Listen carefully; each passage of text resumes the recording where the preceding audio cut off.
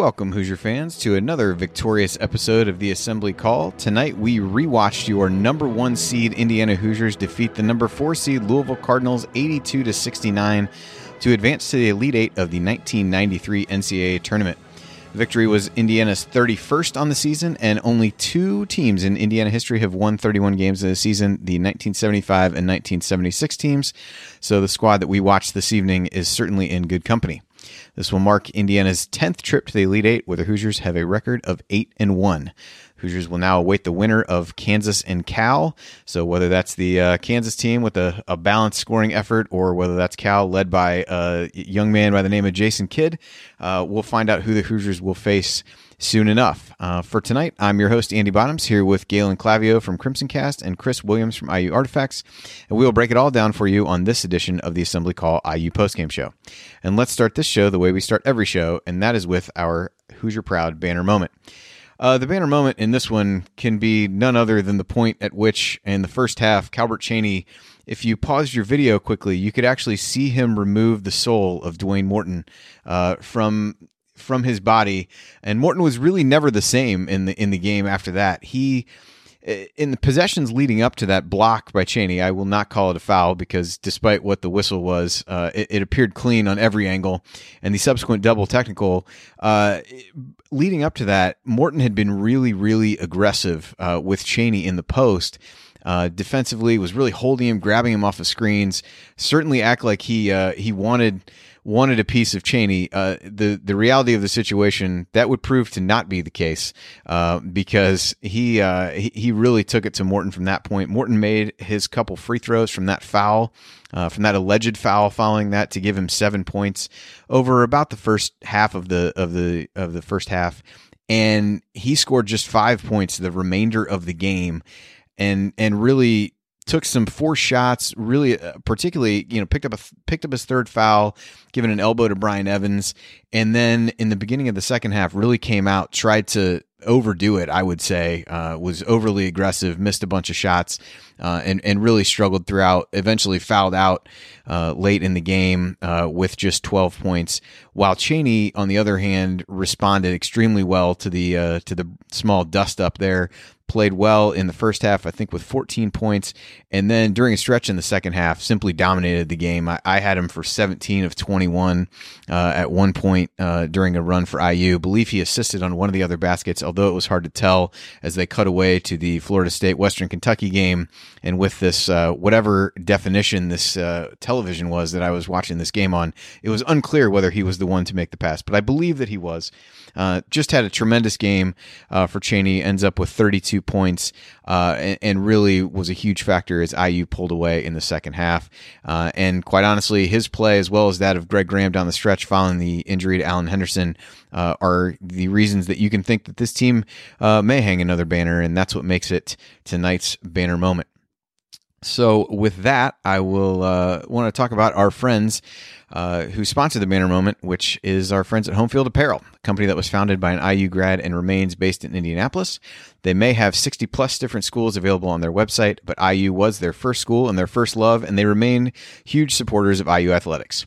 That's one reason to support Home Field Apparel, but the 2 most important reasons to shop Home Field Apparel are, 1, the comfort. The garments are comfortable even after they're washed. I think everyone on tonight's panel and that's associated with the show has multiple items from Home Field Apparel, and 2, they're unique. They've got logos you can't find anywhere, and even if you find that you've bought as much of the IU apparel as you can afford, you can also go out and find other exciting logos. I recently ordered a couple things. The Appalachian State one yellow shirt with Yusuf, I believe is his name on it. So I picked that up. And with the end of the college basketball season, even picked up something for the Dayton Flyers to try to remember the season by, because we really appreciate what Connor and the guys at Home Field are doing, particularly in what has become a really difficult time, and the things that they're doing to take care of their employees.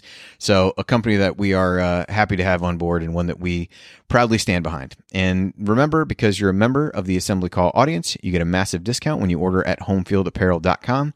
You can use the promo code Assembly20 at checkout to get 20% off of your entire order. That's Assembly20 for 20% off your entire order. So go to homefieldapparel.com today and get the most unique and comfortable IU apparel anywhere. All right, now it's time to move the ball, find the open man, and get some opening thoughts from the rest of our team. Tonight, we've got a couple special guests on for us, so I will throw this to Galen Clavio first of Crimson Cast to get his thoughts on this exciting 13-point IU victory that sends them to the Elite Eight.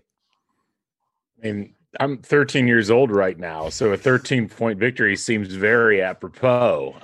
This was – there was a lot of concern coming out of last weekend's game against Xavier because this was an IU team that frankly looked pretty vulnerable against Xavier. They struggled to put away a team that certainly wasn't a world beater by any stretch of the imagination. And you were certainly concerned coming into this contest, taking on a Louisville team that, didn't have as good of a season as perhaps their talent might have dictated, but still is as normal a really athletic collection of players that's coached well by Denny Crum. You're really worried how they were going to handle not having Alan Henderson maybe at all. And you also worried about, what the mentality of the team was going to be, having just survived in the second round. And so it was heartening to see IU come out and play as well as they did early on in this contest because they were on it offensively from the get-go. And their shooting was just incredible. They were shooting like 82% at one point in the first half. That would gradually fall off. There were some things about the game that were a little bit troublesome. The turnovers and I think just the carelessness with the basketball was a bit of a head scratcher. But by and large, this was the kind of dynamic offensive performance as my dogs are going crazy here in the background. They were really pumped up about the way that IU was able to get guys open. And I think particularly Calbert Chaney and Greg Graham just showed why they've been the leaders the way that they have, not just this season, but the last few seasons. So, overall, anytime you can win by double digits in the Sweet 16, that's huge. And that's something I think that hopefully this team can build on as they go into their Elite Eight game. Agreed. The other special guest we've got with us tonight is Chris Williams from IU Artifacts. So, Chris, what were your thoughts on tonight's big victory?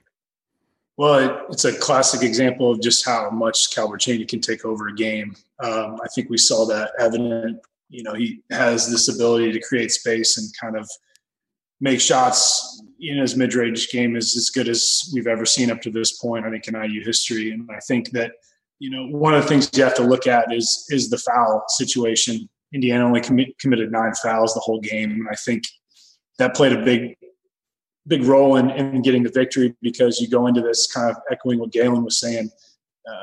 Indiana is lacking size right now and Henderson's limited minutes on the floor. You could see that he just was not himself. And I tweeted earlier that I'm talking about the fact that it was almost as if we're looking at another situation with Scott Mayo on the floor during the 75 season. And I think that, when with Henderson's lack of mobility, it was really up to Matt Nover to stay out of foul trouble. And he did a marvelous job of that. He had those 2 quick fouls to start the second half. But other than that, he was able to hone it in. And I think to me, that was a big key here because you see the way they started. They started with Brian Evans and Calbert Chaney. So they tried to start a little bit more up front. But Evans is not a natural 4. I think he's more of like a 3 in many ways. And I think, Calbert has the ability to play a variety of positions on the floor. But for Nover, I think that's something you can't underestimate is, first of all, he played every minute of the game. He never left the game. And even toward the end, he didn't get to the point where he started grabbing or committing cheap fouls because he was getting tired. And I think that really sets a really good message. Now, moving forward, it's just going to get harder against Kansas because there's going to be more size and more athleticism. So it's going to beg the question of whether or not they can sustain this with their limited front court presence. Yeah, I think the front court piece is an interesting one. Henderson got a few minutes against Xavier. Got about 10 minutes or so tonight. Thought looked maybe a little bit better. Blocked a shot and got a steal in one of his first possessions. Was able to pick up a rebound. I think only took one shot while he was in there. But that's outside of the play of Graham and Chaney, the big storyline with this team is really whether Henderson can give them anything as they move forward in this tournament. Galen, did you see anything tonight that makes you feel any more confident that he'll be able to contribute against a team, as Chris said, that's got more size that may present other issues? Or do you foresee IU going more with a similar rotation to what they did tonight. Evans himself hurt his thumb and didn't come back in the game over the greater part of the second half. So things are getting a little thin up front for the Hoosiers. Yeah, no, and they've been thin for a while, and they've been able to survive almost entirely off of the fact that they've got Calbert Chaney on the team, and they're getting really good contributions from their guards. Greg Graham had a good game against Xavier, had another good game again today. Damon Bailey's been off from the field. They're going to have to find a way to get consistent production out of their backcourt. I'm not seeing it. We saw Henderson for about 6 or 7 minutes against Xavier, and he's just not himself. There's no blame. I mean, I'm shocked he's out there, frankly. From everything that we heard and the way that the injury happened, it just didn't feel like we were ever going to see him back on the floor this season. And the fact that he's playing at all is miraculous. But kind of like it's a little different, I think, than the May situation, in as much as May, I think they kind of felt like they would win anyway without May on the floor. And then they tried to get him back in, and it ended up messing the chemistry up a bit in 75. I think in this case, I don't see a scenario. This IU team lost to Kansas earlier in the year with a full-strength roster. Granted, they didn't have Pat Graham at the time, but they did have a full-strength Allen Henderson. They lost that game on what was essentially a semi-home floor. So I'm not seeing much out of Henderson at this stage. If they're going to win this next game, it's going to probably have to be through a different roster configuration than what they were using. Yeah, and so the other guy that really has emerged, if there's a bright spot in the light of the Henderson injury, it's really been the continued strong play of Greg Graham.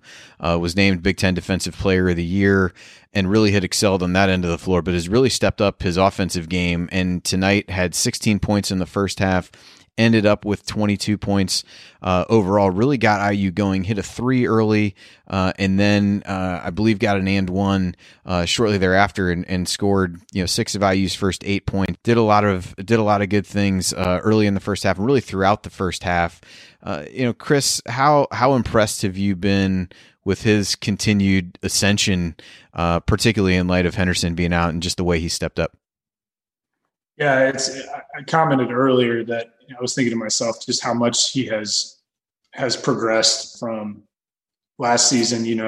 Throughout the Big Ten season, they were talking about him being a draft pick in the NBA, and I don't know if that would have been necessarily the case closing out last season.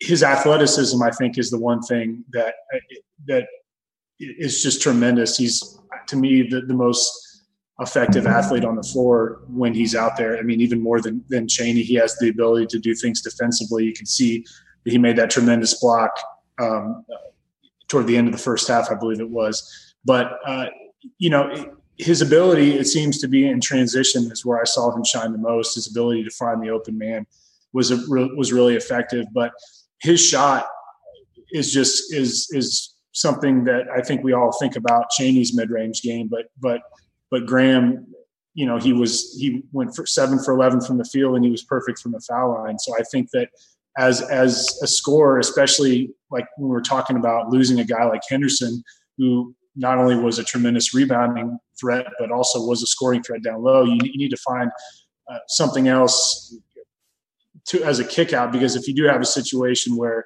you dump it down to Matt Nover, who I don't think is known for his tremendous offensive ability. Hell, he did have 15 points tonight. He does have the ability to he has good touch around the basket, but having the ability to kick out to somebody like Graham really sets in motion another offensive threat that defenders for future teams are going to have to look out for. And it'll be interesting to see how Kansas comes out knowing this going into the next game. Yeah, it's interesting to watch with Graham. He's a guy that you look at, someone who stayed 4 years, and just the way he's evolved over the course of his career. The transition play that you mentioned has really always been a part of his game, but the level of control that he's playing with right now compared to what he looked like early in his career, just exciting to think about what guys can be when they're in the program for that period of time, and as you watch them grow. Galen, anything else you wanted to add on Graham about his performance, whether it be the first half, second half, just really over the last few weeks, because it's been pretty remarkable. It's hard to have a season where you average 16.5 points a game, where you shoot 55% from the field and 51% from the 3-point line, be overshadowed.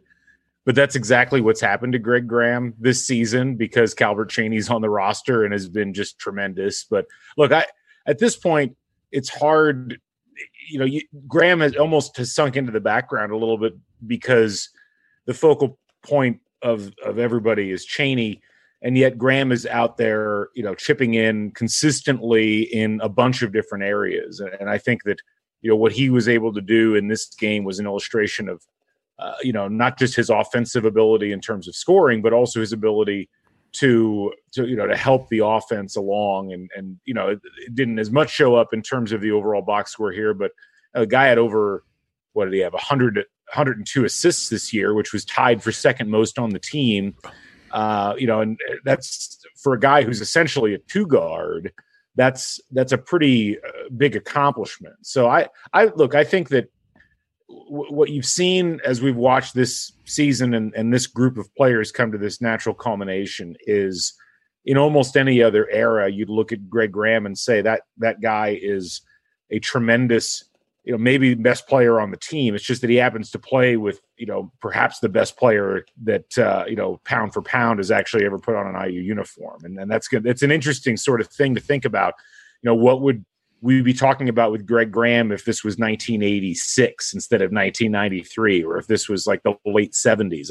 It's you look at him and you're like, well, if he was the top dog on a team, how good could he have possibly been? So I was just really impressed with how he played, not just in this game, but all the way down the stretch of this year. Yeah, and you mentioned that, and so as you say that, we're going to talk about Calbert Cheaney. So, but perhaps this is not meant to overshadow, but it's certainly talked about him in the banner moment. But just an incredible performance from him. He got a little bit of rest toward the end of the first half when Knight really tried to set him down with 2 fouls, tried to see if he could get through the rest of the half. And Damon Bailey made a couple clutch plays there that we'll talk about in our next segment. But Cheaney really, at the beginning of the second half, things were really ragged for both teams, quite honestly. And Cheaney took a longer three early in the shot clock, early in the second half. But then the very next possession, he came down, stepped into one. They moved the ball around, made a basket there, got a tip in a couple possessions later. An assist to Nover on a really nice feed after that, and then really just kind of took off for a stretch there.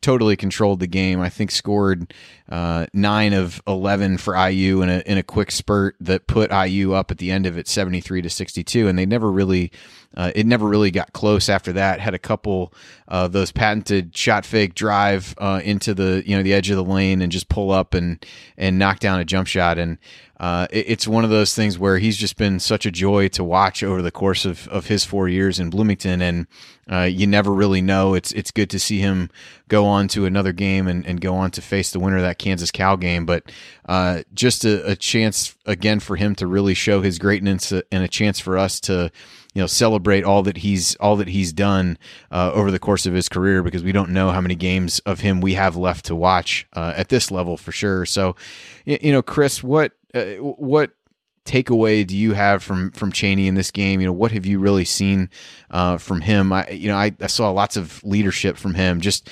making pumping his fist, not an overly demonstrative guy, but pulling Greg Graham aside a couple times when he got upset about something, and just the kind of leadership that you really like to see. But what will be a lasting impression of you from Cheaney whenever his run at IU comes to an end over these next few weeks? Well, he's clearly not going to take crap from anybody, as we saw with the Dwayne Morton situation. So I think that's one thing you have to address first. And he's not going to back down from that.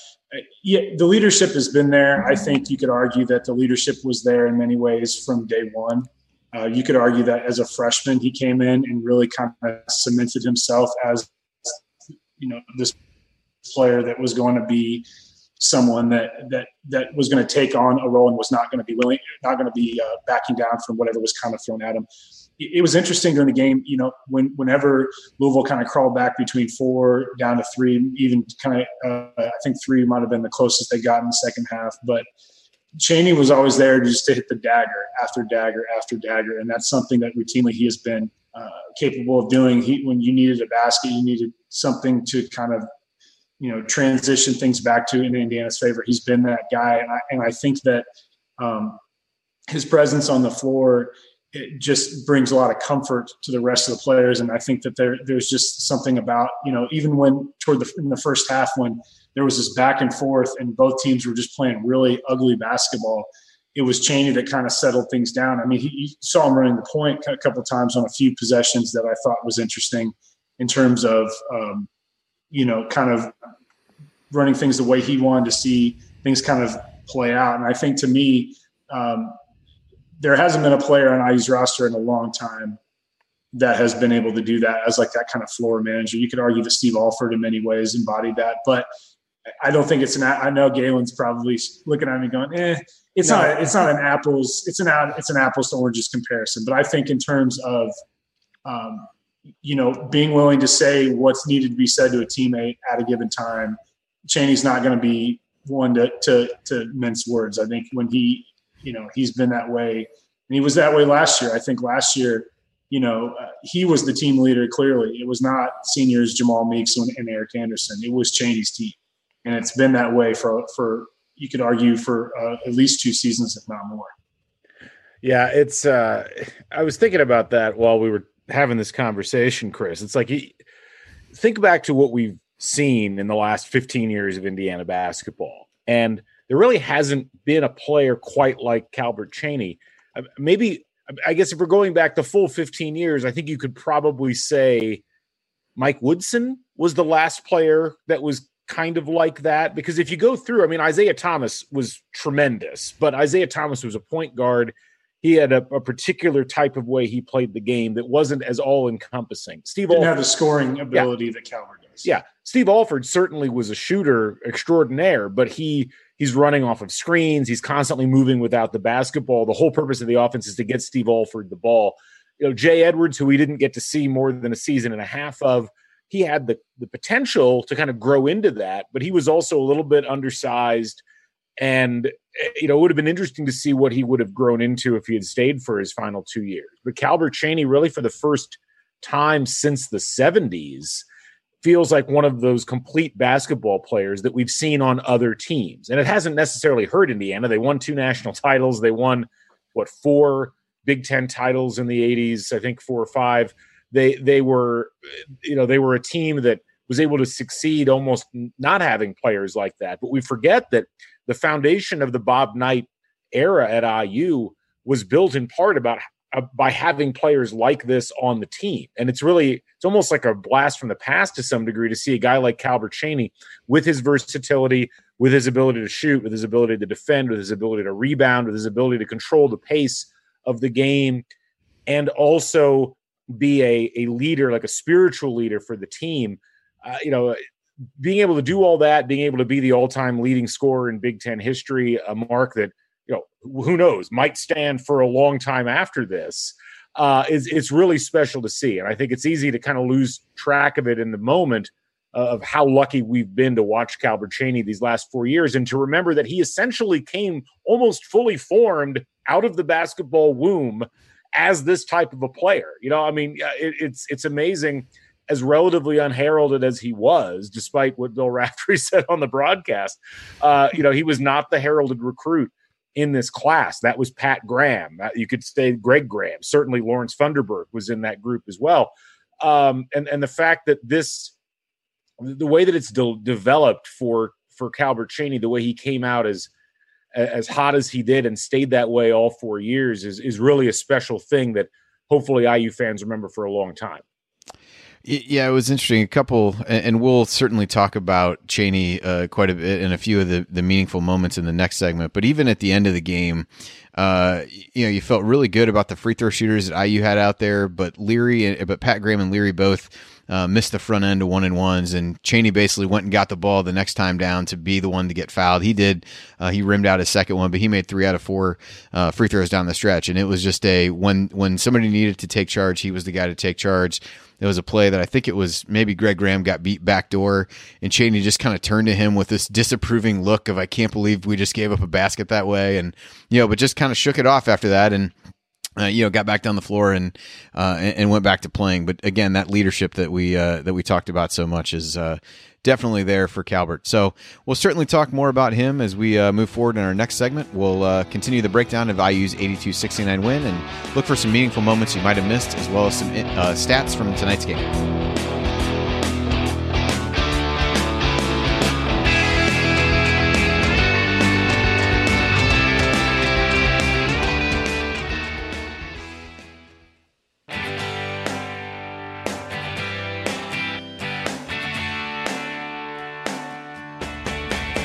This is Jordan Halls, and I never miss a shot, or an episode of the Assembly Call.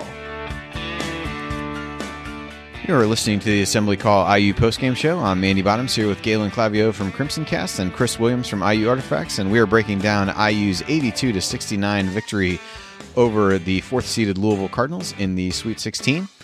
It's time for tonight's meaningful moment that you might have missed, and there were a number of these, and I think there'll be good ways to talk about a handful of the players that we haven't really gotten to hit on so far. Let's talk Pat Graham briefly. There was a point in the first half, Louisville had cut the lead to 1 at 29-28. Calbert Chaney comes down, hits a three, and then the next possession, Pat Graham knocks one down. And it really, particularly after Brian Evans went out, it was Pat Graham getting a lot of minutes late in the game. And he's another guy. Greg Graham has gotten a lot of accolades for stepping up in the aftermath of the Henderson injury, but Pat Graham has played really well there as well. Came back in that Purdue game when it was somewhat unexpected that he would be out there, gave them some minutes, put up 10 points in the Xavier game in the second round, and really has stepped up. And tonight didn't necessarily have a huge scoring game. Those 3 points were his only 3 of the game, but he played 19 minutes, had those 3 points, 3 rebounds, 3 assists, just 1 turnover. I thought he really gave some solid minutes and was a guy that, Galen had mentioned in the last segment about being one of the more highly regarded recruits of that group, and his career certainly hasn't gone due to the injuries and things like that as well as everyone had hoped, even though we've seen the flashes of it there. But he's another guy who really has stepped in and assumed a more complimentary role and really started to excel in it. So Galen, thoughts on Pat Graham, what you saw from him tonight? Do you see him continuing to soak up some of those minutes, especially dependent upon what Evans' status is for the winner of that Kansas Cal game? I mean, we have to keep in mind, Pat Graham, this was only his 12th game of the season, and he's only averaging about 15 minutes a game. He just hasn't had that many reps, and this is a guy that, unfortunately, because of the broken foot that he suffered on 2 different occasions, missed the entirety of last year. It's very touch and go with him. I don't know how many minutes he can actually absorb, and he still looks a step slow defensively. He's still trying to find where the ball is supposed to go when he's passing it. He got caught out on the perimeter a couple of times picking his dribble up because he wasn't exactly sure where to go. I don't blame him for any of that. Like, in an ideal world, you're not having to play Pat Graham in those sorts of situations. But it's easy to forget what a good player Pat Graham is. He was, as was mentioned, he was, I think, Indiana Mr. Basketball in 1989. He was, he didn't start as many games as people perhaps remember his freshman year, but he was one of those players that was just he'd come off the bench and he would give you a lot of offense very quickly, and it looked like he was going to be a key part of this IU team even into his sophomore year. He started a couple of games. He was in the rotation pretty regularly. It's a shame the way that his injury situation has played out over the course of time, and certainly what he brings to the table isn't quite. It's like. You need another player that can play effectively in the post, and that's something that definitively Pat Graham cannot do at this point. But if he can spell at that 3 spot for a little bit and allow Knight to move things around a little bit, maybe they have a fighting chance against Kansas. Maybe they can figure out a way to reconfigure the defense. But I think his best contribution is going to be if he can get hot from outside, if he can hit some shots from 3, if he can open up the defensive setup for Kansas a little bit, that's going to be where his contributions will come in. Yeah, I thought he passed up. There was a shot, I think, in the second half where he shot faked out of an open 3 that you would have liked to see him take and took a pull up from there. But I you'd like to see him have the confidence to really step up and hit that three like he did in the first half. The other thing they did do when you talk about defensively, Chaney played a couple possessions on Rozier and really kind of played more of the four at times in the second half. So maybe you see some of that dependent upon what Evan's status is. But Chris, thoughts on Pat Graham's performance tonight and what that might mean, what, if anything, that might mean for his minutes as we move into the Elite Eight? Yeah, I'm just going to kind of echo a few things that Galen said. I don't think that he was 100% out there. I don't think that he could have played any better than he really did, obviously. But he's going to bring you a scoring threat, and that's his greatest attribute. His defense was a little bit, he's going to do his best out there. He was not a heralded defender coming out of high school. He averaged over 30 points a game because he was a scorer, and that's what he was recruited as. And if he can be an additional 3-point shooting threat, if they get into that situation and he can be that threat, that's going to be something that's going to earn him more minutes. It really just comes down to him kind of filling a void and letting, a guy like Chaney get a blow or Graham get a blow for a minute. And who knows, he may play, I don't think he's going to, outplay, Damon by any means in terms of minutes, but Bailey was only 2 for 7 from the field tonight. So, and he hit that big three in the first half. But if Graham can come in and start knocking down some shots, that could really be a huge impact that could change the tide of the game, because they're going to need to have the outside shooting going, because the inside is going to be difficult for a guy like Nover to score effectively on someone like Greg Ostertag. It's going to be touch and go. So. I think Graham could bring a lot to the table if he's making shots.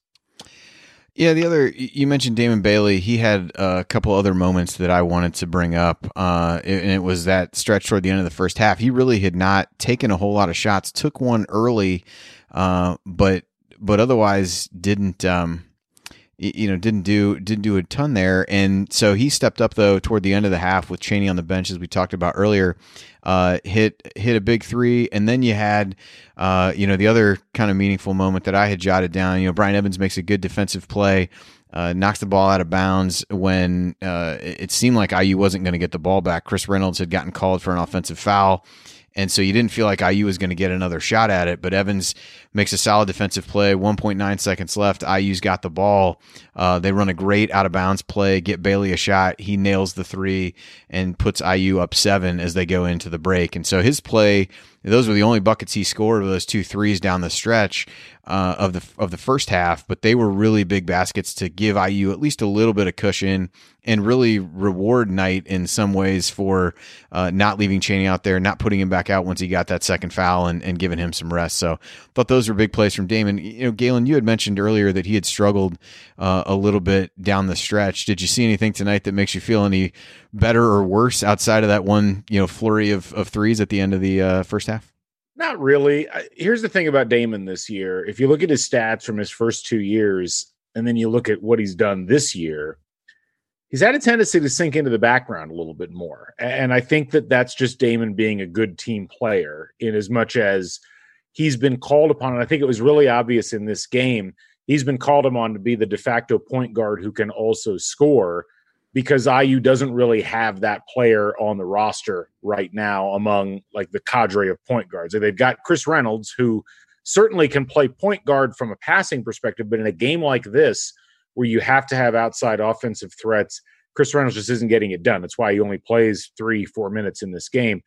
This is where they miss a guy like Jamal Meeks from last year, who could drive and penetrate and was an offensive threat. Maybe wasn't as good of a passer as Reynolds.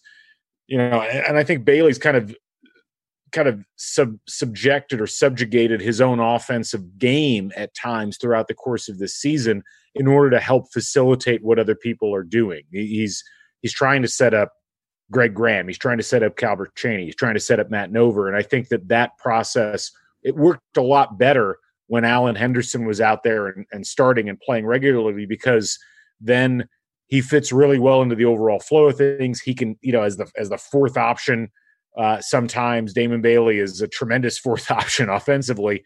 Here, he's still trying to do the same thing, but the offense isn't flowing quite as well because you don't have that post presence on both blocks like you had earlier on in the season. So I think Damon seems to be still kind of adjusting to that, and I think teams are keying on him a bit more, and it's making his job a little bit tougher. Yeah, Chris, any thoughts on Bailey coming out of this game for you? I think I agree with Galen 100%.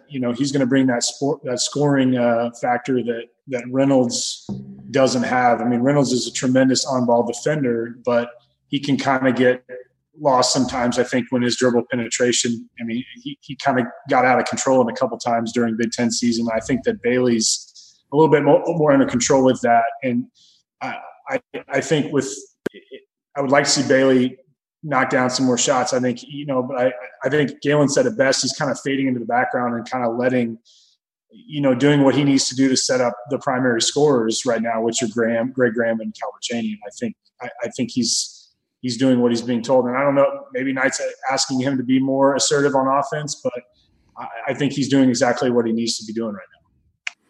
Yeah, I agree. I definitely didn't feel like he forced any shots over the course of the game. I thought he was, moved the ball, did the things that Knight wanted him to do. So yeah, it wasn't. To me, the fact that he only scored the 6 points wasn't necessarily a red flag, because the guys that were really hitting on this game in particular were Chaney, Graham, and Nover to that extent, and those were the guys that took the bulk of the shots. So I think overall that was a fair strategy. Any other moments really stick out to you guys outside of being excited about some of the CBS programming that's forthcoming? Anything really stand out?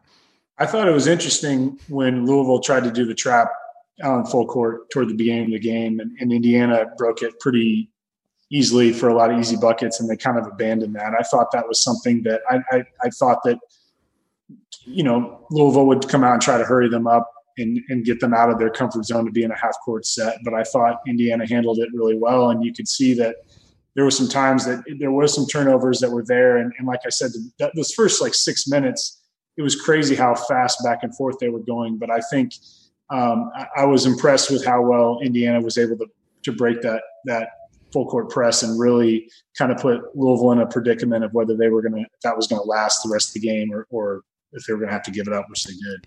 Yeah, and some of that, I think Galen, it was you that mentioned Chaney played a couple of possessions at point guard. Maybe it was you, Chris, but that really, it was the combination of Greg Graham, Damon Bailey, and Calbert Chaney that was able to make quick work of that press, and it was abandoned pretty quickly, it felt like. So I would agree with you. I noted that as well, and you even saw them go to, I think, a diamond and one toward the end of the game on Chaney, which at that point, I think he'd done enough damage that it didn't really matter whether, who knows what would have happened whether they'd done that earlier in the game. But at that point, IU had Leary out there. I think he knocked down a 3 during that stretch. And so, yeah, it was interesting to see some of the different things that they tried defensively. But given how well IU scored, nothing was particularly effective. Galen, any moments stand out to you? Are we not doing the CBS moments? We absolutely can do the CBS moments. I mean... I think I you a man with 3 wives guy or picket fences, Dr. Quinn medicine woman? There's so many. I mean, as I mentioned, the man with 3 wives, I initially thought that was Richard Karn and not Bo Bridges, which would have been an interesting twist if it had been Al from Home Improvement with 3 wives. But that was tremendous. The just so much 90s just across the board.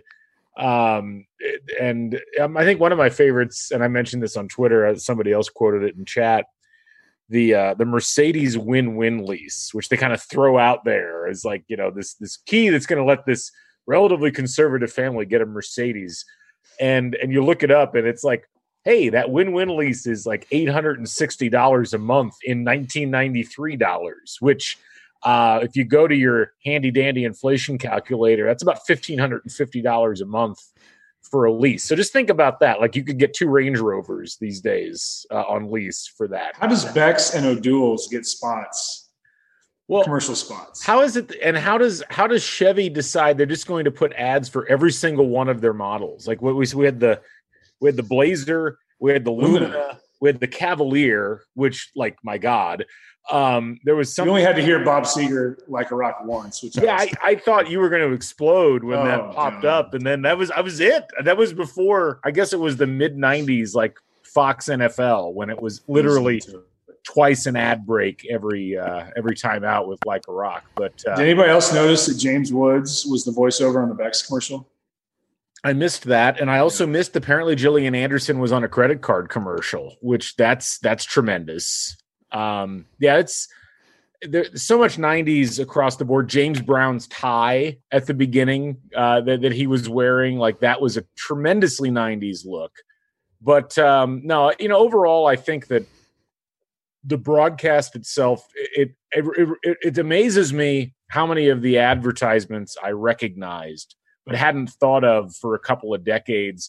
And I'm like, I can't remember where my car keys are most mornings, but I can remember the stupid ad about the Pontiac where they're like, it's saying, this is $5,000 less than the Accord. It's like I remembered every single part of that commercial, and I hadn't seen it in 18 years.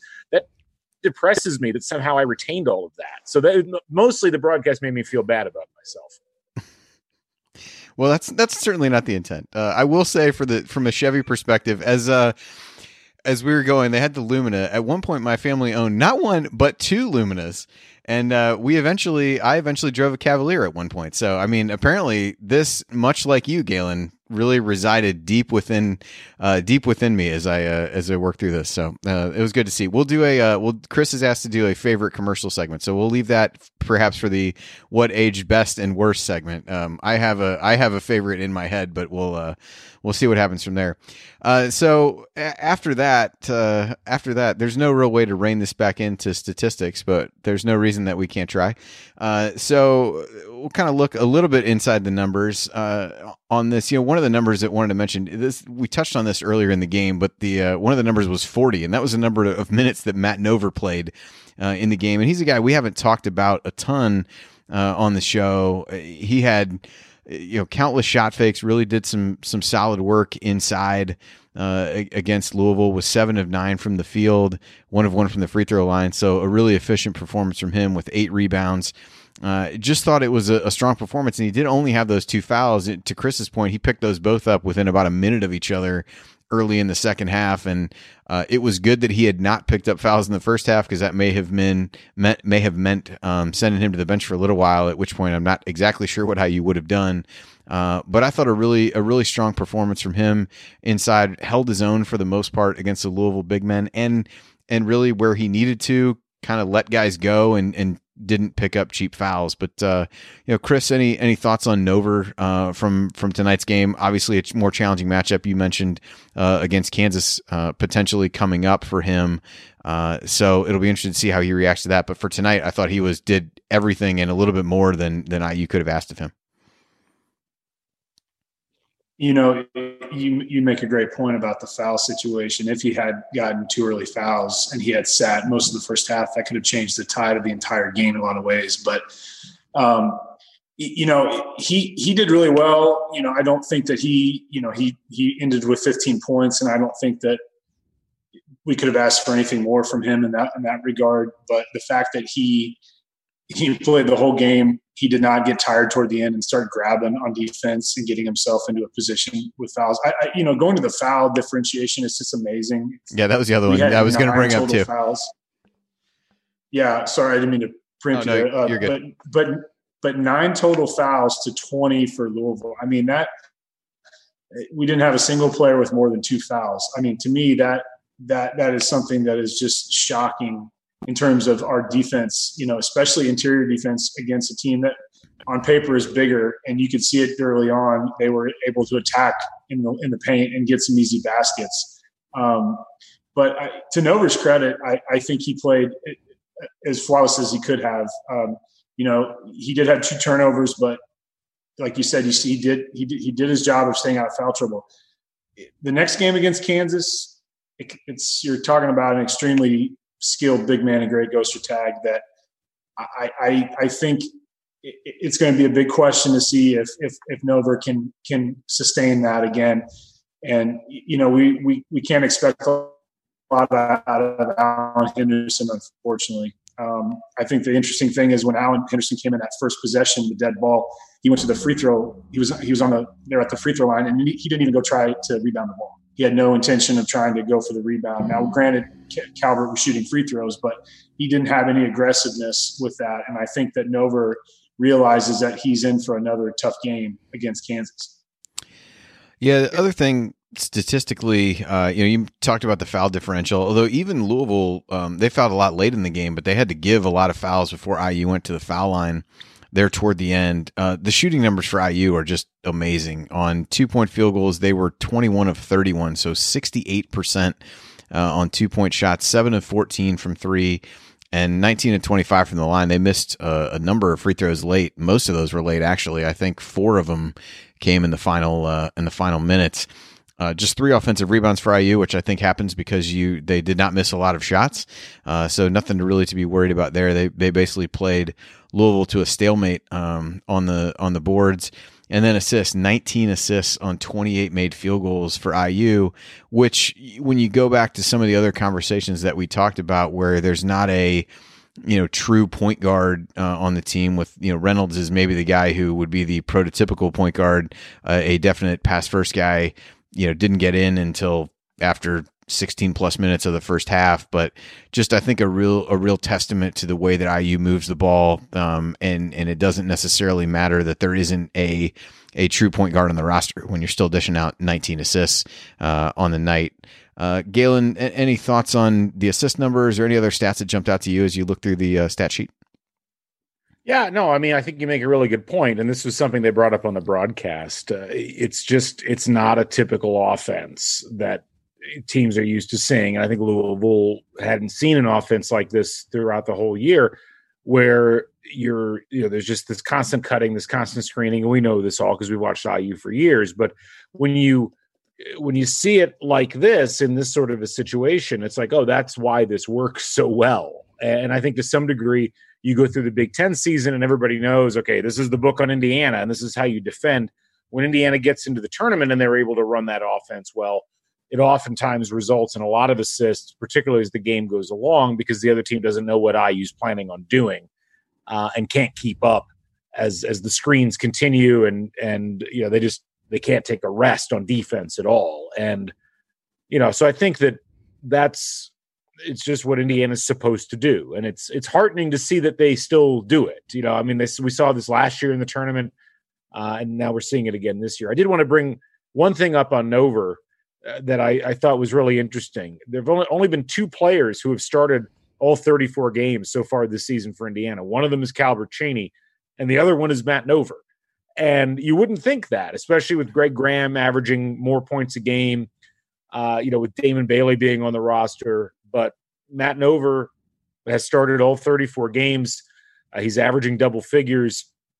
It's really interesting because he's taken up at least some of the scoring burden that was left over from Eric Anderson graduating, and yet they're completely different types of players, and they do completely different things. And I think it's a testament both to Nova and to Bob Knight that they've been able to figure out a way to make his particular skill set work within this environment and within this offense.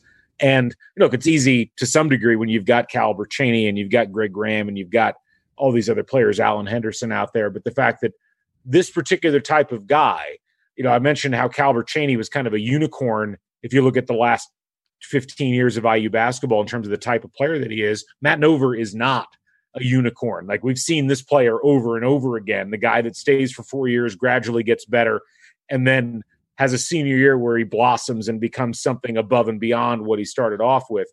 But it's still fun to see. And it would be a shame if we ever lost that tendency in IU basketball where we didn't see guys staying for 4 years and blossoming into this in their final year of action. Well, yeah, we talked about that a little bit with Greg Graham earlier. I would agree with you. It's always exciting to see these guys grow over the course of their career, and those are a couple really strong examples. A couple other stats before we wrap up this segment. Defensively for IU, we talked about not committing fouls, but the other thing was that they'd still defended really well. It wasn't that they were just letting Louisville get whatever shots they wanted. Louisville knocked down 8 threes, but they were 8 of 25, so just 32% from 3 and 41% from the floor. Didn't put them on the line a whole lot, only gave up 13 free throw attempts, which is not surprising given the nine fouls on IU, but really solid performance there. And the other thing of note, we talked so much about Nover and Graham and Chaney. Those three guys combined to score the same number of points as the entire Louisville team.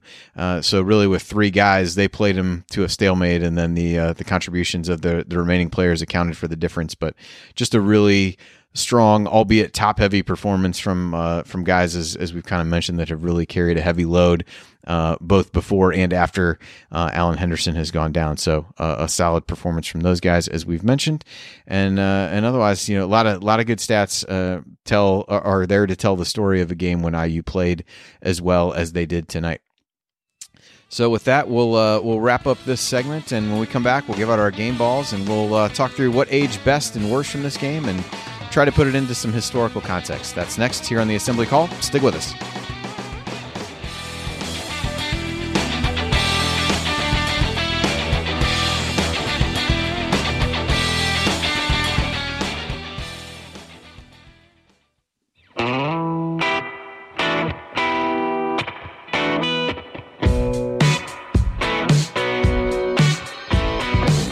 This is Nick Zeisloft. I never miss an open three, and I never miss an episode of The Assembly Call. You are listening to the Assembly Call IU postgame show. Catch us live immediately following every IU basketball game, plus every Thursday night at our website, assemblycall.com. And while you're there, make sure you sign up for our free IU Hoops email newsletter. Over 7,000 of your fellow IU fans have already subscribed. And you can also text IU to 66866 to subscribe to the newsletter. That's IU to 66866. I'm Andy Bottoms here with Galen Clavio from Crimson Cast and Chris Williams from IU Artifacts. And it's time now for our game balls, and also time for us to kind of break this down and not pretend that we're in 1993 anymore, although ideally 1993 me was not having a beer during the show, or really any show for that matter at that point, but who's to say? So with that, we can kind of let down the wall here and talk about that, but we'll do game balls first. Jared has put this in the run sheet as game balls around the horn. Andy, Calbert, Galen, Calbert, Chris, Calbert, Jared, Calbert, everyone with a brain, Calbert. So I don't know that I'm in any position to dispute that, and I don't know that anyone would after having watched the game. But I might as well throw it to you guys. That way, if there's any other plays that kind of stick out to you from this game from Chaney that we didn't hit on already that you want to throw out there, this is your opportunity. So Galen, I'll give it to you first. I think you're still in. I don't even know what to say at this point. Speechless. My God. Your mind's been made up for you. It's fine. Well, like this is, I don't know. But no, look, obviously Calbert, 32 points. And I'll say this. We should all give Calbert the game ball now, because I feel like in any other tournament with any other team, a guy who is the presumptive national player of the year, a guy who's going to be a lottery pick in the NBA, would have been slobbered over throughout the course of the entire broadcast by the crew. And I kind of felt like Calbert was treated like an afterthought to some degree. Also told people to stay away from drugs at halftime. I mean, what did the guy not do? Right. I almost feel like he didn't get enough credit during this game. After he's drooling over Todd Leary the whole game. What the hell? Right. Yeah. It's really weird. You think about the way that stars, like legitimate stars, guys who are scoring 30 points in tournament games, get treated on broadcast today. I mean, if this had been Chris Duhon or somebody like that, it would have been almost unfathomable, like trying to listen to it without barfing. But it wasn't like that with Calbert Chaney. Like, it was just like, oh, there's Calbert. And a part of it was just how much it fit into the flow of the overall offense. And I think part of it was this idea of, well, this is just what IU does, and you don't notice it till afterwards. And it's like, oh my God, somebody scored 30 points. So obviously Calbert Chaney's the game ball. I will say this, Matt Nover deserves a hell of a lot of credit to go, 15-8 and shoot 7 for 9 from the field in a game like this where you play all 40 minutes is and also to only pick up 2 fouls against a pretty physical front line for Louisville, as Chris mentioned earlier. That's a big accomplishment for a guy that's, certainly if you're looking at the most talented players on the floor for IU, might be the 4th most talented player that's playing the game. So, I'll tip my hat to him and say, really good job you would have probably been the player of the game in any other game that wasn't involving Calbert Chaney. Probably fair. Chris? Yeah, I mean, Calbert was Calbert. He went about his business. I think it was very telling when James Brown says, and Calbert has 29 points, as if it's just like, okay, he has 29 points. I'll be honest with you, in the flow of the game, I kind of lost track of how well he was playing at times because he was just doing what he's done all season. It's not something that it was like, oh my gosh, Calbert Chaney scored 32 points. It's like, it's what he does. And I think it's one of those things where you just kind of, what else can you say about it? I mean, he goes about his business. He wasn't dominating from outside. He was nearly perfect from the field. He shot 89% from 2-point range, and he did what he had to do at the foul line. And he got hacked toward the end of the game and was at the foul line a lot, but he took over the game. He single-handedly took over the game, and he's done that all season long. So I'm not surprised, and it's no question that he deserves the game ball. Yeah, it was a couple other plays that I had noted as we were going through. It was one of them was after the Henderson block and the ensuing offensive possession. He caught a really nice feed, and I did not write down who it was from, but turned and dunked it one-handed over Rozier, and then immediately forces a turnover down the other end and is kind of pumping his fist on the sidelines, getting excited. And then there was a stretch, and I happened to just see this. I think it was yesterday on Twitter, maybe it was today, that somebody synced up the Fisher audio to this sequence. I think Martha the Mop Lady tweeted this out, but there was a sequence of 3 plays where he hit this just really tough turnaround jumper, then had a nice cut, got a layup inside, and then just did the patented shot fake drive, not quite to the elbow, a little bit inside of that, and just rose up over everybody and made a shot. Scored 6 straight points in no time. And I think Louisville took a timeout immediately thereafter, as they should have. Just those kinds of plays. It's funny that you don't. It's been fun to go back and watch some of these games, because while they all hold a kind of a special memory for all of us who grew up in that era of IU basketball, it had been a while since I'd really sat down and watched like full games of these guys. And I had watched part of this game even in the immediate aftermath of the Big Ten tournament getting canceled. Like, I had already taken off that Friday after, and I was like, I'm just going to stay home. And I watched some of these games, and I just remember watching this game, and I texted that like these guys were just so incredible to watch. I used expletives as I was doing it, texting to the normal text chain that I have with Jared and Coach and Ryan. But it just, like, watching these and the poise that he had and how smooth he was just amazing and fun to go back and rewatch again. So kudos to him for the game ball. As if he did not have enough, accolades, this was right up there with the Chevrolet Player of the Game. I'm not sure which model of Chevrolet sponsored the Player of the Game, but they were all there for the taking as we go through that. Be a Chevy. Oh, I think you cut yourself off. It's got to be the Chevy Tracker that he gets the game ball for. Obviously. So as we've been doing with some of these, we've kind of been trying to talk through what age the best and what age the worst. So Galen, let's do the worst first. What age is the worst from this game to you? It was by far the Toyota Paseo commercial. The women dig it commercial. Like, I mean, just it's like the Me Too movement is going. They're hopping in the time machine right now, and they're coming for you ad agency. Like, that was of all of the things. I mean, there was a lot of funny stuff in there, but that was the one commercial where you're just like, yeah. Actually, the other one, I forget the exact wording, but it was a financial services company. And it said something along the lines of, maybe the only thing worse than dying is having your money run out. Is that the Prudential commercial? The Prudential, yeah. Yeah. Neither of those really survived well over the course of the intervening 25 years. Chris, anything not aged well for you? Being someone who's been on a golf course quite a bit, I could not help but love the classic local golf commercial that was made, where the guy is teeing up with the old persimmon wood, and he has the ball teed up really high, and you can just it's cringeworthy for me. But that one especially was good. But the Dockers with all the pleats, the pleated pants. That one just kind of I had to chuckle on because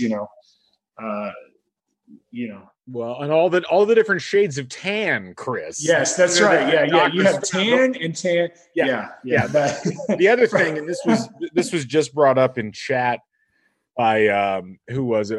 By Indiana U Hoops. The live look-ins.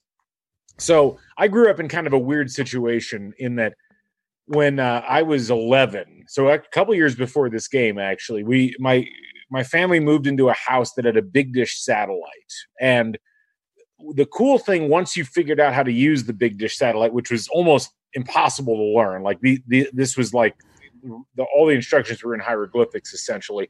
But once you learned how to use this, you realized that you could pull in live feeds of games that were not like region dependent. Like, so it's like, we're going to stick with the Indiana game pretty much regardless. And so I missed most of the live look-ins throughout the course of my lifetime.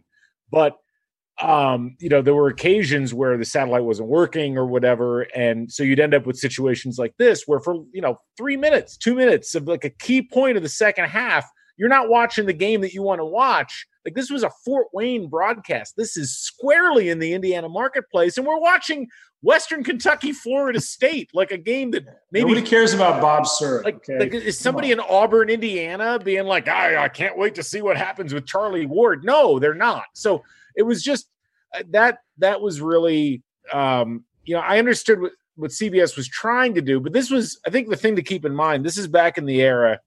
And if you watch any sporting event from the 80s and early 90s, this comes through so much. Like, networks really thought that sports fans were very casual, that they didn't really care what game they were watching as long as it was like exciting. And that was what the important thing was. It was not terribly brand dependent. And so they would do this all the time. And it just frustrated the hell out of the actual sports fans who were not just there for the entertainment, but were actually there because they were interested in watching their own team. So that certainly has aged poorly as well. Yeah, I would agree. It was funny because I was sitting watching it. I was just kind of trying to chart like some of the possessions in terms of what happened and who scored. And every time they'd go to one of those, I'd have to get up and get really close to the TV. But it didn't matter because it's not in high def, so you can't, like, no matter how close I was, it didn't really make any difference. But that was super frustrating. I would agree. I remember doing that even when when the games were on, that I would get up and get closer to the TV so that I could see. Like, I didn't care about the 75 to 80% of the screen that was now taken up by the Florida State game. I cared about the 25% that was taken up by the IU game and trying to see that. Although I can assure you that there were probably people at this time in that part of northern Indiana, and maybe even some now, who were appalled by the overall shininess of the Florida State uniforms, which was simply absurd as it showed up. But that was one. I'll throw one out that potentially both aged well and poorly. So I jokingly at the end of the game, when they called that over and back, that it's too bad they don't have a monitor they can go to go and check this out afterward. I mean, that was, if you want to look at why people want to have the monitor, it's a call like that where, like, at no point was Pat Graham across the half court line. And it was a clear call. There was really no way to review it. So on the one hand, that didn't age well. On the other hand, it was nice to see at the end of the game, or at any like close call where the ball was tipped out of bounds, everybody just kind of went about their own business and everything was fine and no one complained and no one did let's go to the monitor and look at whatever. So it was one that in certain situations would have benefited IU, but in general, the flow of the game, even late, didn't really grind to a screeching halt. So there was just a podcast with Bill Simmons and Ryan Russillo where they did a rewatch of the 93 Western Conference semifinals between the Suns and the Sonics. And they made the exact same comment that you just made, where it's like there was a controversial call and a guy got knocked into the backcourt. And then like they just made the call and moved on and nobody really cared. And nobody did anything. It was amazing. Yeah, yes, we've screwed ourselves. Anyway. Yeah, definitely so. All right. Anything? So, what aged well for you, Chris? Anything that stood out that aged well? Gosh, I think just the appreciation for, and this may not be the right way to word it, but the I don't know. The biggest thing that stood out to me that aged well was I thought it was interesting that I'm struggling here. Go to Galen. I'll come back. I'll jump in on this, I guess. No, I mean, I think the freedom of movement has aged really well. And just the overall offensive competency of both teams aged really well. I mean, IU scored 10 points in the first 3 minutes. It was a 93 or 94 point first half combined between the two teams. Shooting percentages were good. Offenses looked really fluid. There were some turnovers, certainly, from some careless passes, but overall, that aged really well. And I got to say, as much as we bagged on some of the commercials because of their inherent 90s cheesiness, the fact of the matter is those commercial breaks were short. Like, that whole game felt like it just moved at a clip. Like, there were very few moments where you just kind of felt like, oh my God, are we going to get through this commercial break and get to the other side of it? It, for whatever reason, and I mean, it doesn't make a lot of sense because the game still existed in a 2-hour time frame, same as it does today. But it just, for whatever reason, the flow of the game now just feels a lot choppier and a lot less organic. This was as I've watched a lot of these older games, there's a smoothness to the way that's because of the shot clock. I mean, the shot clock. It's not just the shot clock, but I really think it goes back to the idea that there's not all these fouls being called constantly, and it wasn't like every game had so few fouls as this one did, but there was a lot more organic movement on offense for both teams in whatever game you were playing generally, and it did feel a lot easier to consume as a person just sitting there trying to watch basketball and see what's going on. And I feel like that's certainly been lost over time. I think of something that I thought was interesting was just that I appreciated more than anything was how much Indiana used the shot fake in the game. I think that's something that is put themselves in a position during the game to really kind of make better shot selections and better shot opportunities. And I think that's something that, looking back now, I wish maybe was more, maybe it's something that's kind of been a lost art in college basketball to some extent. I just saw somebody posted that Bill Raftery's aged well, and I would have to agree on that. And somebody in the chat made that comment, but I don't know. I think I agree with you, Galen, that it does seem like that we saw more basketball and more fluidity with that than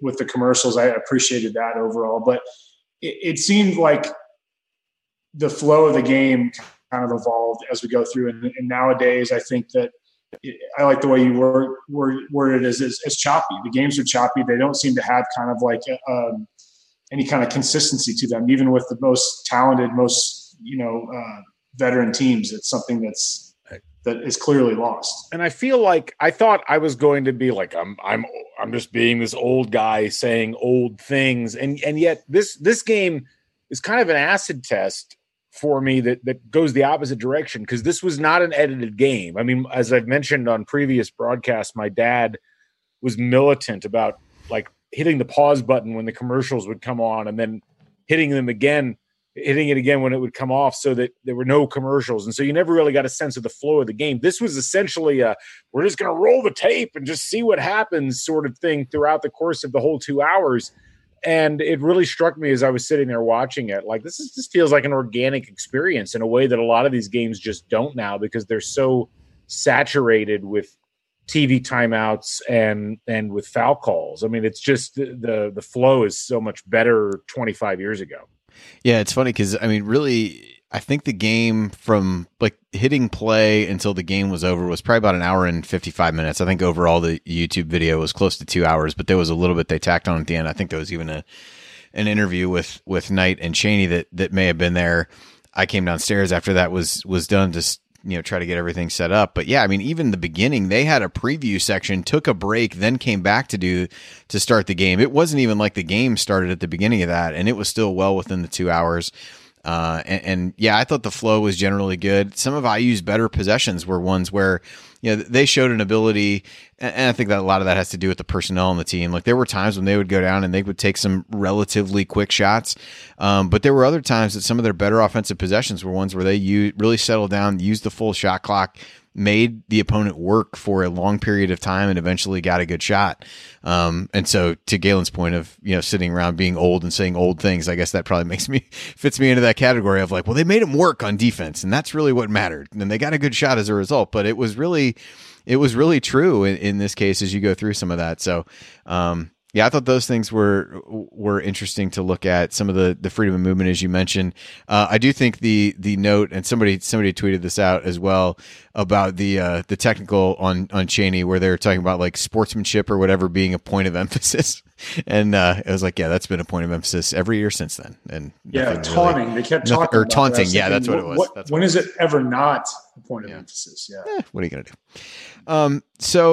So the other thing to kind of touch on was we've been trying to go through some of these and put them into some kind of context. I think with this team, a lot of it dovetails into the last game that we did, which was the IU-LSU game from 1992.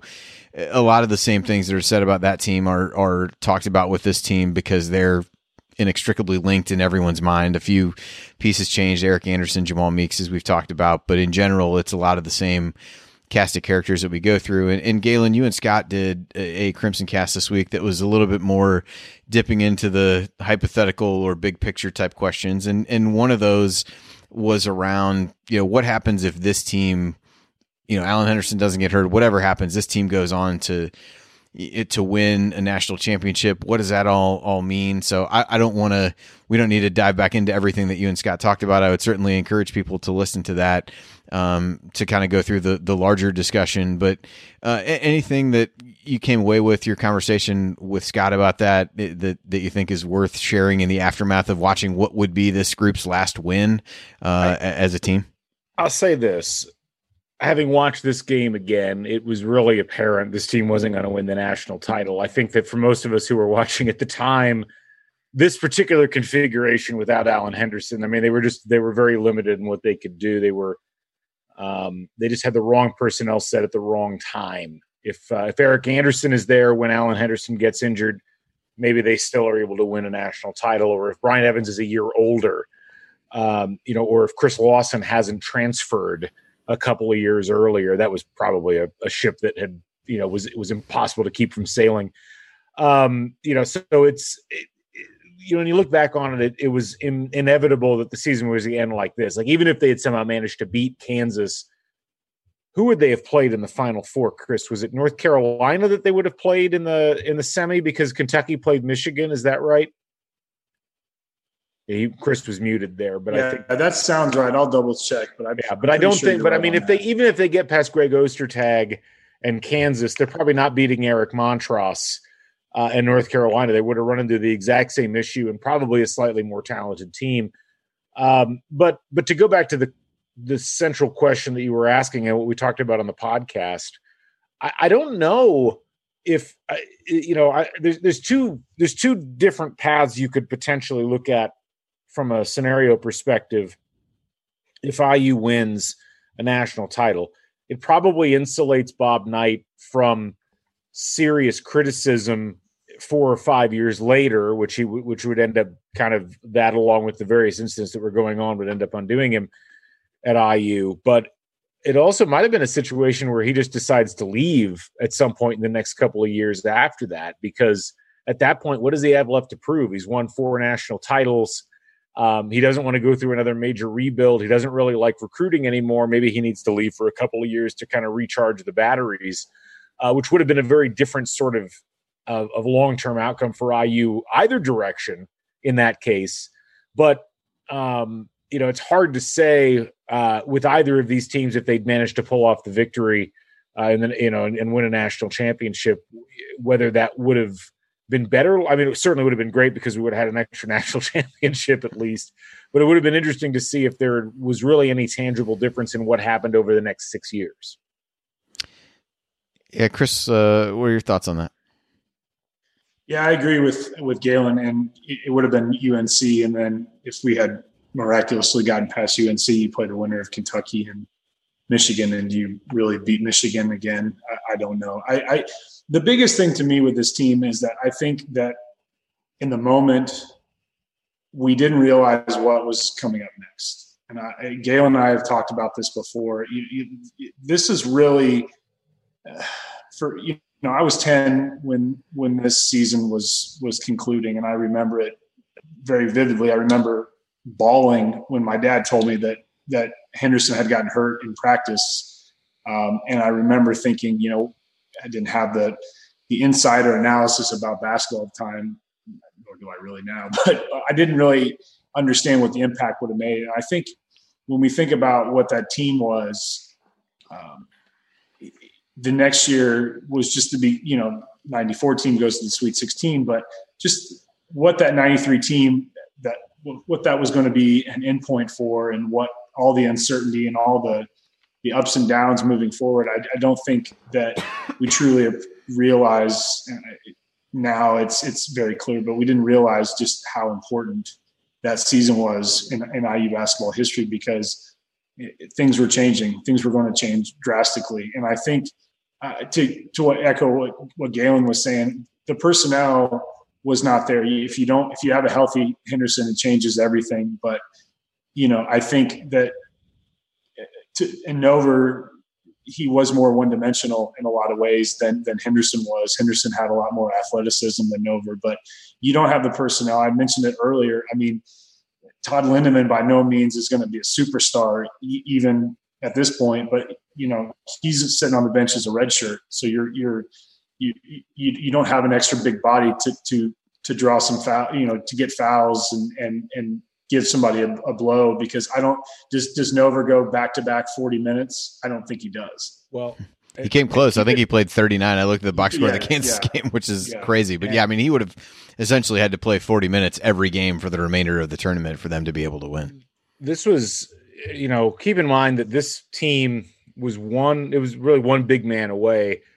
Even if Henderson's healthy, I don't know that they necessarily win the national title this year. Like, I think they probably had a better shot the previous year because they had a more complete team. They had a more complete point guard situation.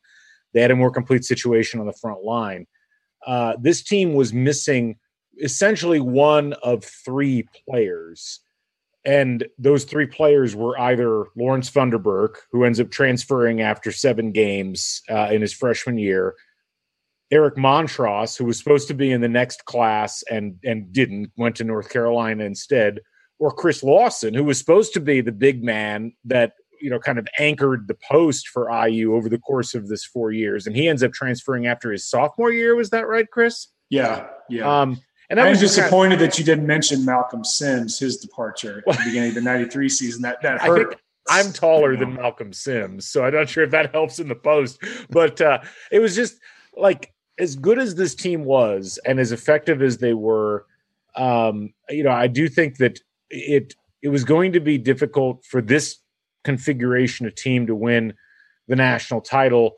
If they have Pat Graham the whole year and he's firing on all cylinders, and they've got a healthy Alan Henderson the whole year, that kind of changes the equation. But injury-wise, it just kind of wasn't meant to be, and they just never had the type of post depth on this team that they really needed. I mean, that's really where, unfortunately, the recruiting fell down just a little bit. And, then obviously things kind of degenerated as the next couple of years went by defensively. Defensively, yes, but recruiting in general.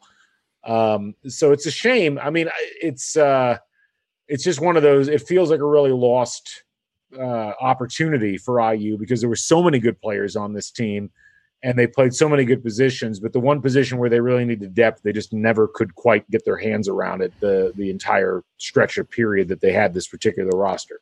Yeah, and I think it was interesting because you look at, one of the things that struck me so much is going back and watching some of these other games is how little subbing there really was, and how depth, while important, was not talked about in the way that it is today.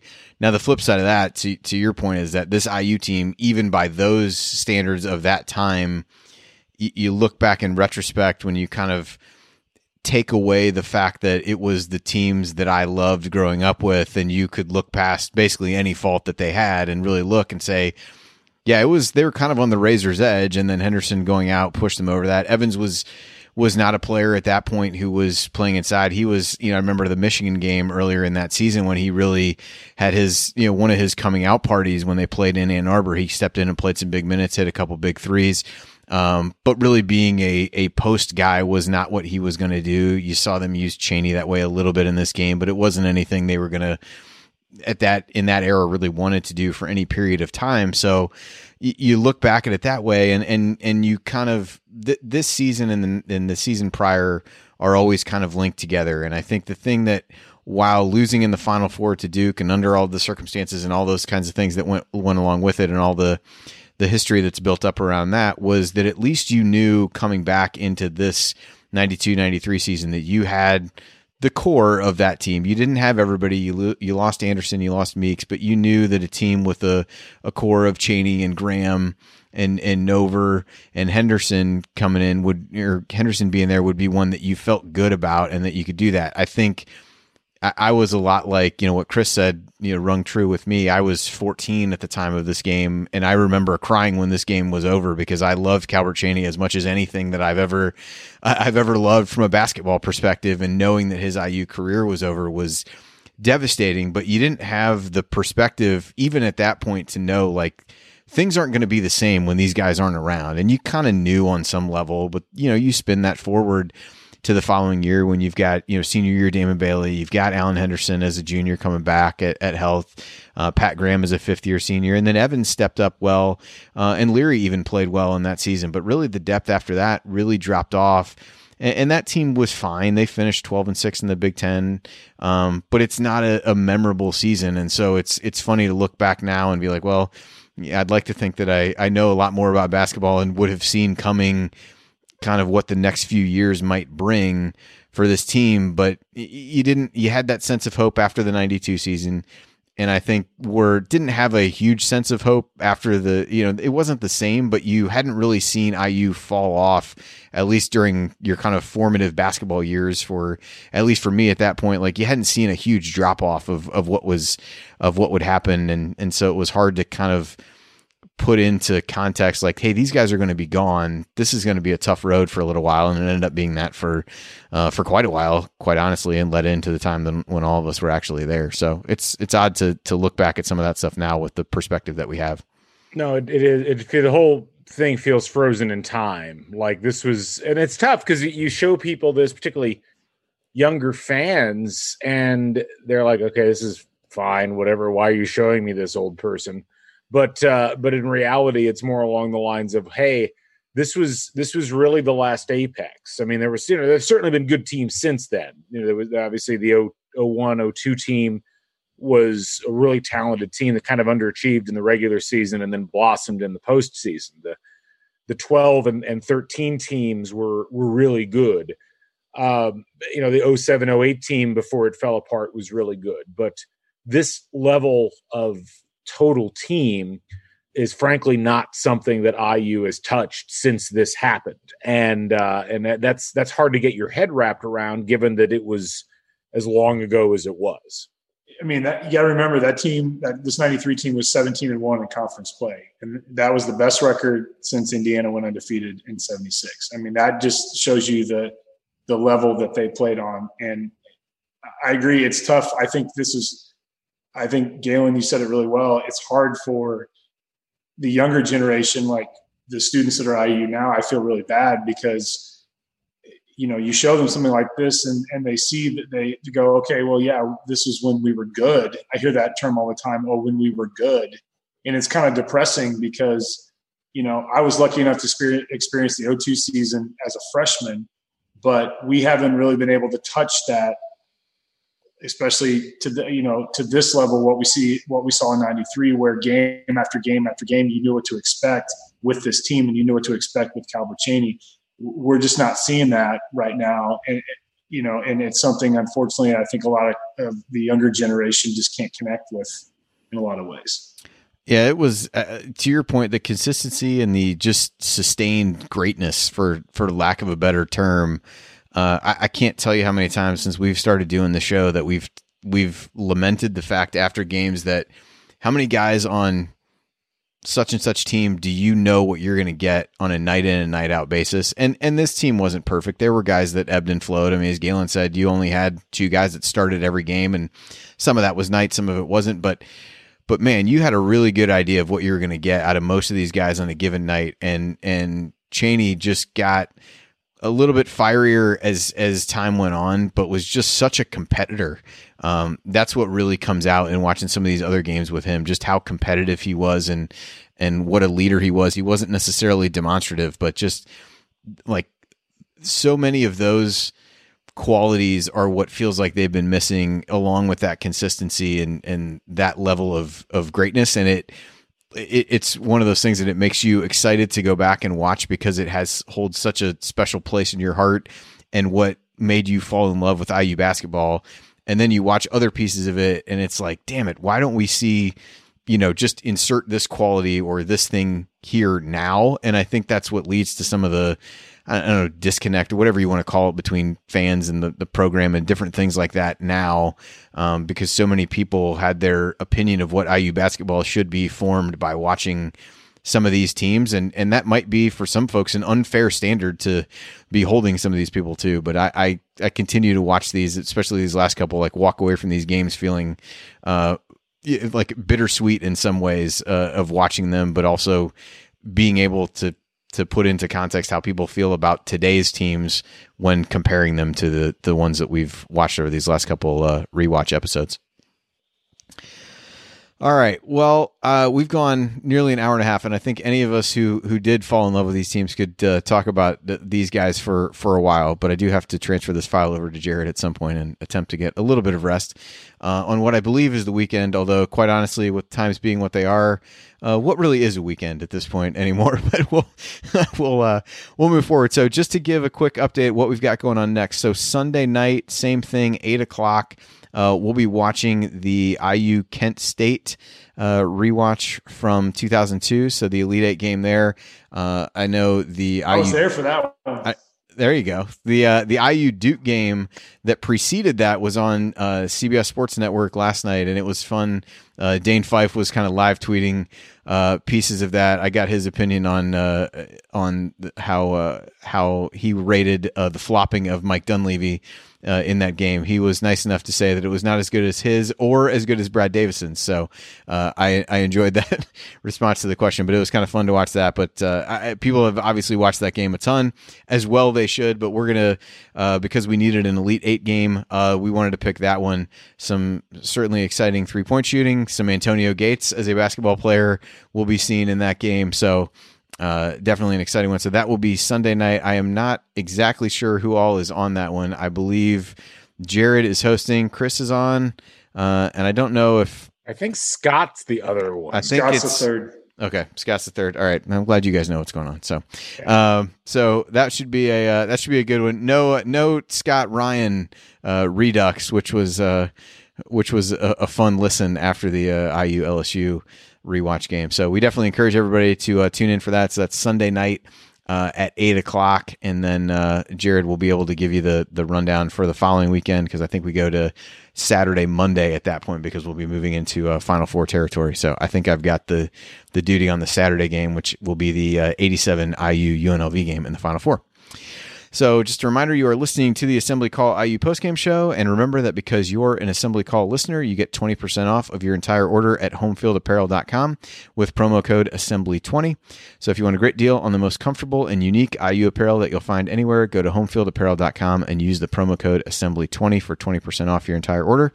And with that, it is time for last call, which is fitting since we've been on for about an hour and a half now. So, just any final thoughts about this team, this game where IU beat Louisville 82-69?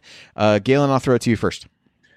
I just miss it. I really do. It was fun watching IU come out of the gates and just know exactly what it wanted to do and do it. And, it was a fun game. I mean, Louisville kept it close for a little while, but in reality, IU had control of the game. Every time Louisville made it close, IU pushed it away. And I don't know. I get a lot of nostalgic feelings because I can distinctly remember being old enough to not just watch these games, but really appreciate them. And, it's fun watching the guys play. It's fun seeing people, in their old roles and doing what they do. And so it brings me a lot of joy, but it also kind of makes me kind of wistful. Agreed. Chris, final thoughts from you on the game tonight? Yeah, it's the same.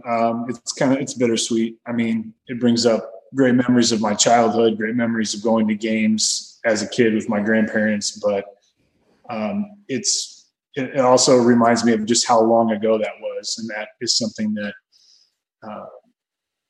it's kind of a sad feeling. And I just hope that we can get back to that point to some extent in the future. Yeah, I feel like we brought this down from the initial excitement, but I'm kind of right there. I'm kind of right there with you guys. It was so exciting to see this team. Chaney at the height of his powers, Graham playing so well down the stretch, and just seeing them kind of fill in around those guys with other players in the aftermath of the Henderson injury. The way the team tried to come together as best they could, and the end was certainly disappointing based on that and what it really felt like over the course of the season this team could accomplish. And Galen, your point was a good one coming out at the beginning, where IU knew what it wanted to do, was going to assert itself, and really did that from the opening tip. And even though the game was close at times, there wasn't really a point when you felt like, certainly not now since you knew the outcome, but even then you didn't really feel you weren't worried to watch the team out there. You kind of felt like these guys have it. They've been through enough. This group has stayed together long enough to really understand each other and be able to play through difficult situations. And it's funny because you contrast that to now, and far larger leads make me far less comfortable today than a small lead with this team did. And I think that speaks to how good these guys were, how talented they were, and what they accomplished, because you don't get that level of comfort without having watched them accomplish a great deal and pull out a number of those games when it seemed like they may not be able to. And so this is, these couple years of what these last couple rewatches have been were really by a fairly wide margin my favorite IU teams. I think that everybody runs into that dependent upon when they're growing up. It's certainly the success was part of it, but it was also that point in life when you're really, starting to develop what you're interested in. And these teams were right there at the forefront of that for me. So it's been fun to go back and watch, to you guys' point a little bit, and to my point a little bit earlier, a little bit bittersweet, but really fun to watch this team just be dominant in stretches. Watch Calbert Chaney be be everything that he has been made out to be. For those who haven't watched a ton of him over the course of time, just a vintage Chaney performance in this game, and a really fun watch, quite honestly. And these games have all been fun. They're filling a void for all of us between conference tournaments, NCAA tournaments, all that stuff. And so it's been a fun exercise, and one that I know both Scott has Galen said Scott had talked about doing it for a while. We've talked about doing it on Assembly Call for quite some time, and unfortunately not great circumstances actually forced our hand into doing it, but I'm glad we did, and it's been a lot of fun. And so we appreciate everybody joining us as we go through here. Appreciate Galen and Chris for joining me tonight to talk through a game that meant a lot to all of us, or a game about a team that meant a lot to all of us growing up. And it's been fun reliving some of that and trying our best to put it into some context. Also being able to really see what kind of, cars we might be able to scour the internet for, to be able to find. So if you see Galen tooling around in a Geo Prism around Bloomington sometime soon, I mean, you'll know where the seed was planted, and that seed was planted tonight. Women dig it, Andy. Women dig it. So yeah. I'd love to see Katie's face at the moment that you told her that you'd found a really good deal on a Geo Prism. So please make sure, I know you've videotaped some of your cooking exploits in the recent days, but if you do find you stumble your way into a Geo Prism, please make sure you videotape her reaction and share that with all of us. So the way that things are now, I'll get arrested by the Indiana State Police, but that's another story. That cannot be ruled out. So anyway, we appreciate everybody joining us tonight. No formal outro. for this one, but thanks for joining us, talking through a great game from the 93 Hoosiers, and we'll be back again on Sunday night, IU Kent State 2002, so come back and join us again for that one, and thanks again for joining us. We appreciate it. Thanks, everybody. Sticky notes, email alerts, a string around your finger. They're just not big enough. So here's a big reminder from the California Lottery. The Mega Millions jackpot is over $250 million. Whew. Play now. Please play responsibly. Must be 18 years or older to purchase player fine. Sticky notes, email alerts, a string around your finger. They're just not big enough. So here's a big reminder from the California Lottery. The Mega Millions jackpot is over $250 million. Whew. Play now. Please play responsibly. Must be 18 years or older to purchase player fine. Some people just know bundling with Allstate means big savings. Just like they know the right ingredient means big flavor. They know honey on pizza is where it's at. And olive oil on ice cream is the cherry on top. And they know when you bundle home and auto with Allstate, you can save up to 25%. Bundled savings vary by state and are not available in every state. Saving up to 25% is the countrywide average of the maximum available savings off the home policy. Allstate Vehicle and Property Insurance Company and Affiliates, Northbrook, Illinois.